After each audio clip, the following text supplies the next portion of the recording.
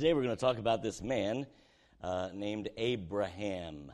And this man of faith who his faith is seen again and again throughout the Scripture. We don't have time to look at his whole life. He covers a pretty large gamut, gamut of Scripture.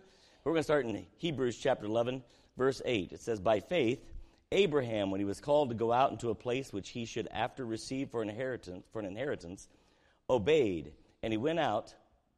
What's it say there at the end? Not knowing whither he went. Let's pray. Father, we ask that you would just help us now as we look at this man Abraham and the way that you used him and blessed us through him, that we would be challenged to walk by faith and not by sight, that we would be challenged to be faithful and gracious in the midst of all of that doing. And Father, we'll thank and praise you for all that you do. In Jesus' name we pray. Amen. God literally says to Abraham, "Abraham, I don't want you to stay here. I want you to go someplace else." Missed out in the conversation, really. I mean, it doesn't really say a whole lot. It literally is God just says, "Abraham, go." And literally, Abraham gets up and goes. And quite honestly spends the rest of his life going. Never really actually seeing all that God was going to accomplish. And it's amazing. It's really summed up in that verse right there when the Bible says, "And he went out not knowing whither he went." I have no idea where I'm supposed to go. By the way, that is probably every teenager in here and many college students, We're going. Not exactly sure where we're going to get to, but we're going. And you're called upon by God to take some steps of faith. And you got to trust that God is going to get you where you need to be. But there's a process. In order to get where you need to be, you need to follow the Lord, follow his lead. But here's Abraham. He's called Abram at this point. And he is going to just go. And it is an amazing statement. But go on to verse 9. It says, "By faith he sojourned in the land of promise." Oh, now listen. Where did he sojourn? In the land of promise. So he actually got there. But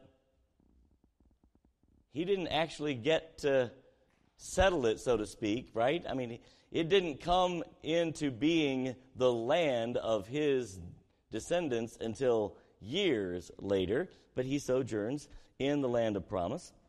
So here he is out there, "as in a strange country, dwelling in tabernacles with Isaac and Jacob, the heirs with him of that same promise." So here is this man of faith, Abraham, and we're going to see some more faith in Abraham. I'm going to challenge us as we're looking tonight. Let's ask God to make us people of faith. Faith is not blind.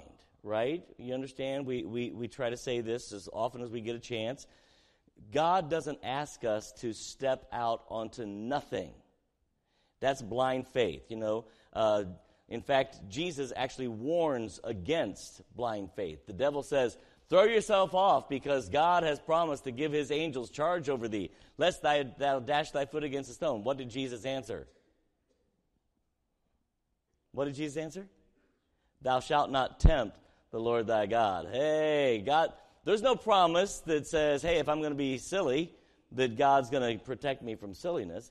The idea is not that we step out not knowing anything, but God had made a promise. "Abraham, go. There's a land that I'm going to give you. Right now, Abraham, go. This is your responsibility. Your responsibility is to go. I'll get you there. You just be obedient. You do what you're supposed to do." But there's a promise. So as you and I are taking steps in our lives, we're not just taking steps of faith, we're not just taking steps onto nothing, but we're trusting a promise that God has given us, right? We're going to trust God to lead us and guide us through his word. So when I step out, I'm not stepping on nothing, I'm stepping on something that's solid, that's firm. It is the word of God. It's sure and right. And it can be trusted and counted upon. When I go outside of God's word, then it gets to be really shaky. The Bible describes it perhaps like sand, right? And I begin to build my life on sand, and that's a dangerous place because God hasn't promised to give sand stability. God has promised, though, that if we build our lives upon his word, that it's like building on a rock. And so as we take those steps of faith, that step then becomes something that's firm and solid. And so here was Abraham. He didn't know exactly where he was going, but he was obeying God, and he was trusting God's promise that God was going to get him where he's supposed to be. One of the favorite graduation verses is that one in Jeremiah, 11:9, 9:11. What is it? 29:11. That's it. You know, something like, I'm going to chop it all up, so you have to look it up and read it. But it says something like this, that God, I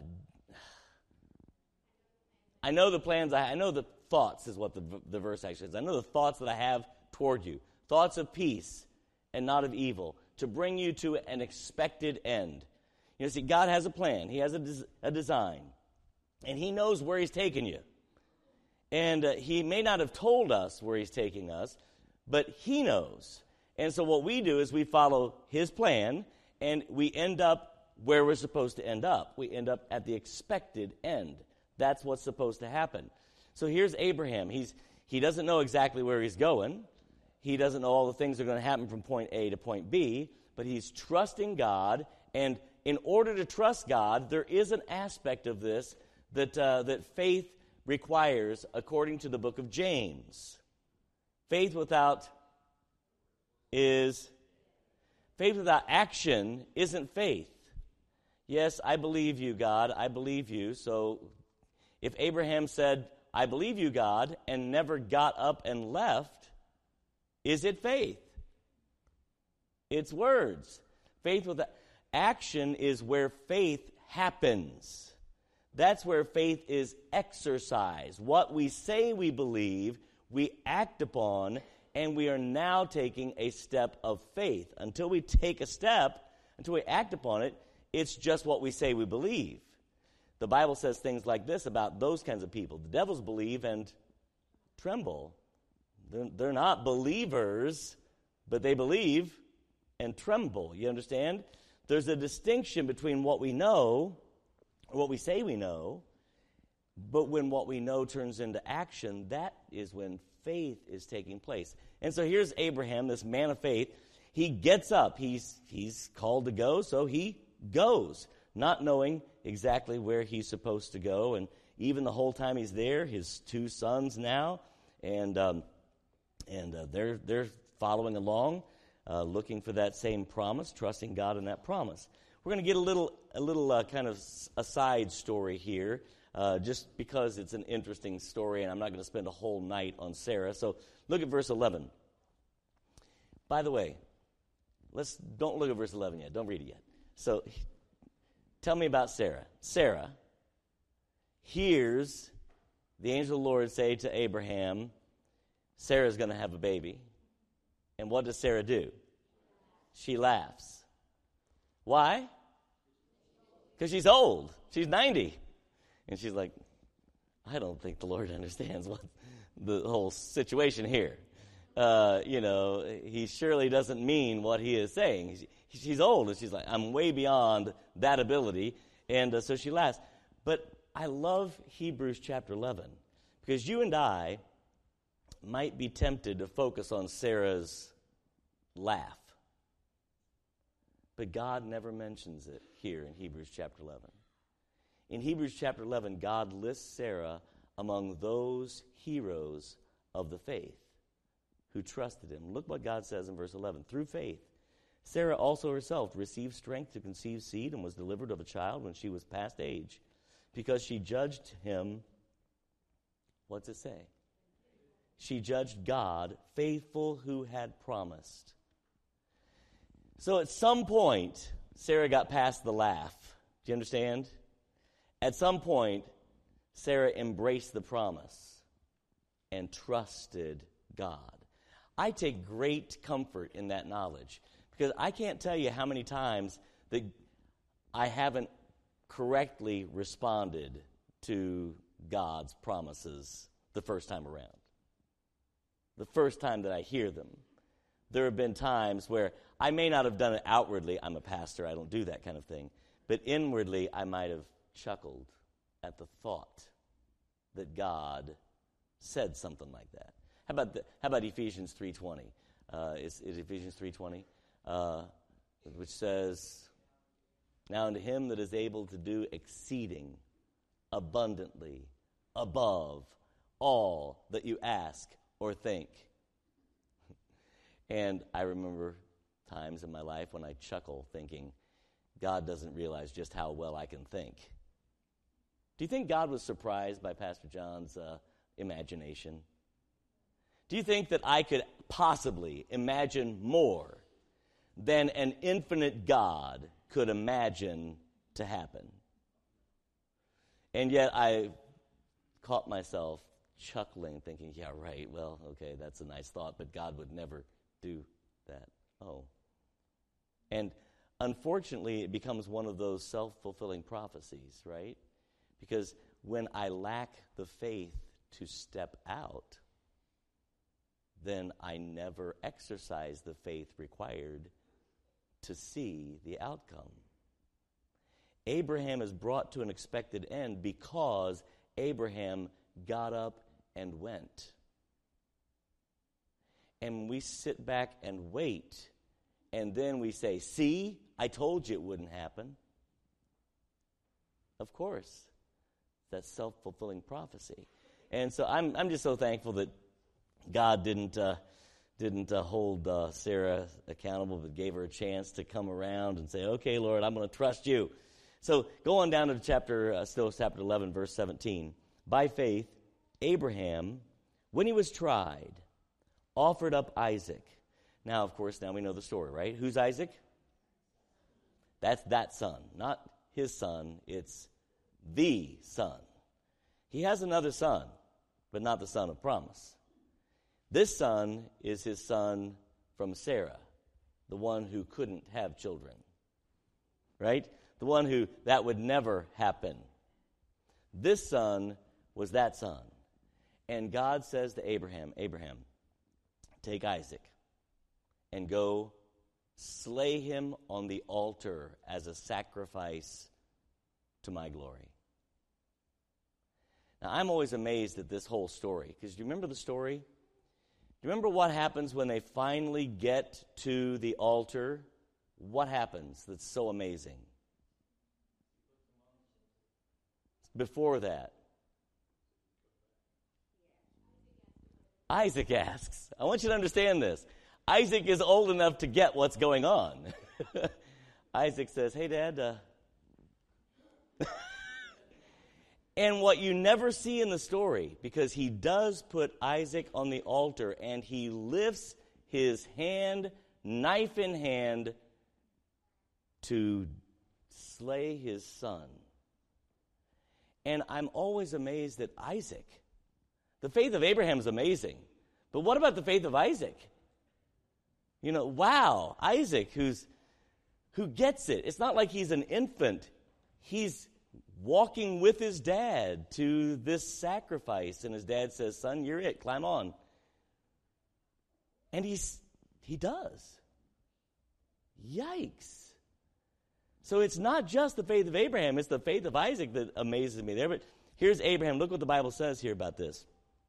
It says, that he had received the promises, offered up his only begotten son, that is Isaac, of whom it is said, that in Isaac shall thy seed be called, accounting this. He trusted God so much that he believed this, that God was able to raise him up, even from the dead, from whence also he received him in a figure. Hey, listen, Abraham's the guy who he and his wife were too old to have any kids, and God gave him Isaac. And Abraham comes to this conclusion: if God can give him to me once, he can give him to me twice. And he doesn't seem to blink. Takes Isaac, he's going to obey God. He did not know where he was going, and he obeyed. And God's leading him. And he does not fully understand all of this thing that God's asking, but he's going to trust God. Of course, God steps in and provides a lamb, and you know that's a wonderful story of redemption. But God lists this story of faith. One of the things we learn from Abraham is how to have faith. In the end of Hebrews chapter 11, let me show you this. Go to the end of the chapter. Go to verse 28. Through faith, he kept the Passover and the sprinkling of blood by faith. Verse 29. I'm not going to get way past that. Verse 32 goes into Samson. Verse 34, the quenching of the violence of fire, the women, etc. Go all the way down now, if you would, please, to verse 39. And these all, having obtained a good report through faith, listen to what it says, received, what's the word? Not the promise. Hey, folks, you and I are really without excuse because we are not looking so much forward. We're looking forward to his coming. We're looking forward to heaven. We're looking forward to that wonderful day when this mortal shall put on immortality. But we don't have to look forward in the hope and expectation that God is going to meet my sin need. We look back at the reality of it. It's concrete for us. These all took steps of faith, not receiving the promise. We have the written word of God. They did not. We have the Holy Spirit of God living in us. They did not. They're taking steps of faith, and you and I would struggle to take those steps of faith today, and we have the promise. We have the word. We have the Spirit of God. We have a Savior who has already paid the price. We have the promise, and we would struggle to get up and go and just trust that God will lead us there. We would struggle with this. Abraham is this great man of faith. They did all of this not having received the promise. And that's an amazing statement that God gives us there. So here's Abraham, this great man of faith. And that's found in Genesis chapter 12, where God tells Abraham to get out of the country and go someplace else. And Abraham gets up and goes, and it's just a wonderful story. You can kind of read through that there. Then, not only is he a man of faith, but he is faithful. Now, there is a distinction here in the way we use these words. Faithful technically means full of faith, right? It technically means full of faith. But the concept of the way we use this word is that it means that we have such faith that we stick by it, right? We stay by the stuff. We are faithful. If you are faithful to your spouse, then you have so much love and compassion toward one another, you stay with it. If you're faithful to God. So it's that stick-to-itiveness more than just being full of faith. He is a man that is full of faith, but he is also faithful. Listen to Genesis chapter 12 and verse 8. It says, And he removed from thence unto a mountain on the east of Bethel, and pitched his tent, having Bethel on the west, and Hai on the east. And there he builded an altar unto the Lord, and called upon the name of the Lord. And Abraham journeyed, going on, and listen to what the word is, still toward the south. Now, Abraham started his journey at the beginning of Genesis chapter 12, and things are happening, but as we get here, verses 8 and 9, he's still going. He hasn't quit. Life, teenagers, hang on. Life is going to give you ample opportunities to quit, if you haven't figured that out yet. Life will give you ample opportunities to quit. We have Kenny Dean here tonight, and this morning his father passed away, and he's here. Life gives you plenty of opportunities to quit. It does. Life isn't easy. Life, we have, the Ruleys and Atwells back there, and, their son-in-law had a heart attack yesterday. Life gives you opportunities to quit. Miss Helen's here someplace. Where you at, Miss Helen? Wave at me. I saw you come in. There you are. She got news on Friday. Cancer has come back. Cancer the first time is not good, but when cancer is coming back, that's not good. And, life gives you ample opportunity to quit. The idea is that to be faithful is to face what would cause you to quit with enough faith to take that next step of faith, to keep going. And Abraham leaves his country at the beginning of Genesis chapter 12, and he never leaves this journey. he also never gets where he's going. He doesn't get it. The promise is given to generations later. He just goes.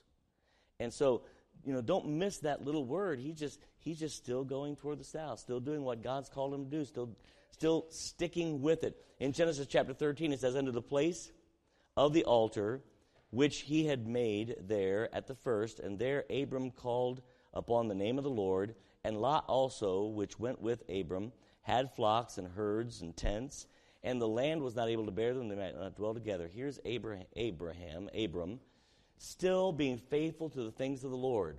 Life is happening. But you know what? You'll see Abraham again and again and again building an altar, worshiping God, turning to the Lord, speaking to the Lord, giving his tithes and offerings to the Lord. Abraham is faithful. It's not easy. His life isn't easy. In fact, his life literally is, get up and keep walking today. You haven't gotten there yet, Abraham. Just keep walking. I'll tell you when you get there. And he dies on this journey. He just keeps walking. He just keeps being faithful, doing what God has called him to do. And I'm running out of time, but let's get this last part in. He is also very gracious. And that part we just read brings us to the gracious part of Abraham. Abraham is blessed by God. Now listen, not everybody is going to be wealthy. Abraham is.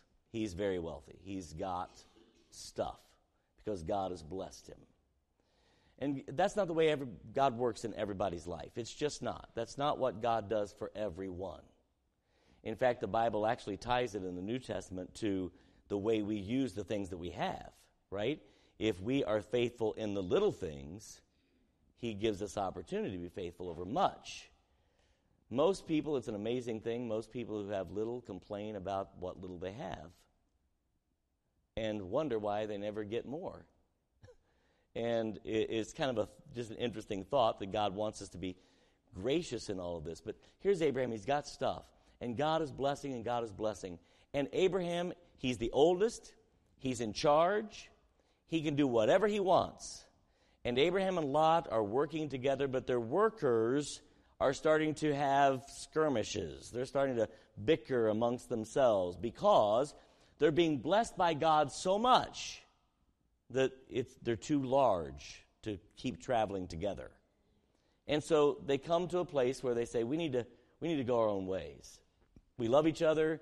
Lot is Abraham's nephew. It's not like he has anything against him. Literally, if you look at the story, Lot is being blessed because he's traveling alongside Abraham. So he's just getting the gravy, from all of this. And Abraham looks to Lot and says what? Anybody remember?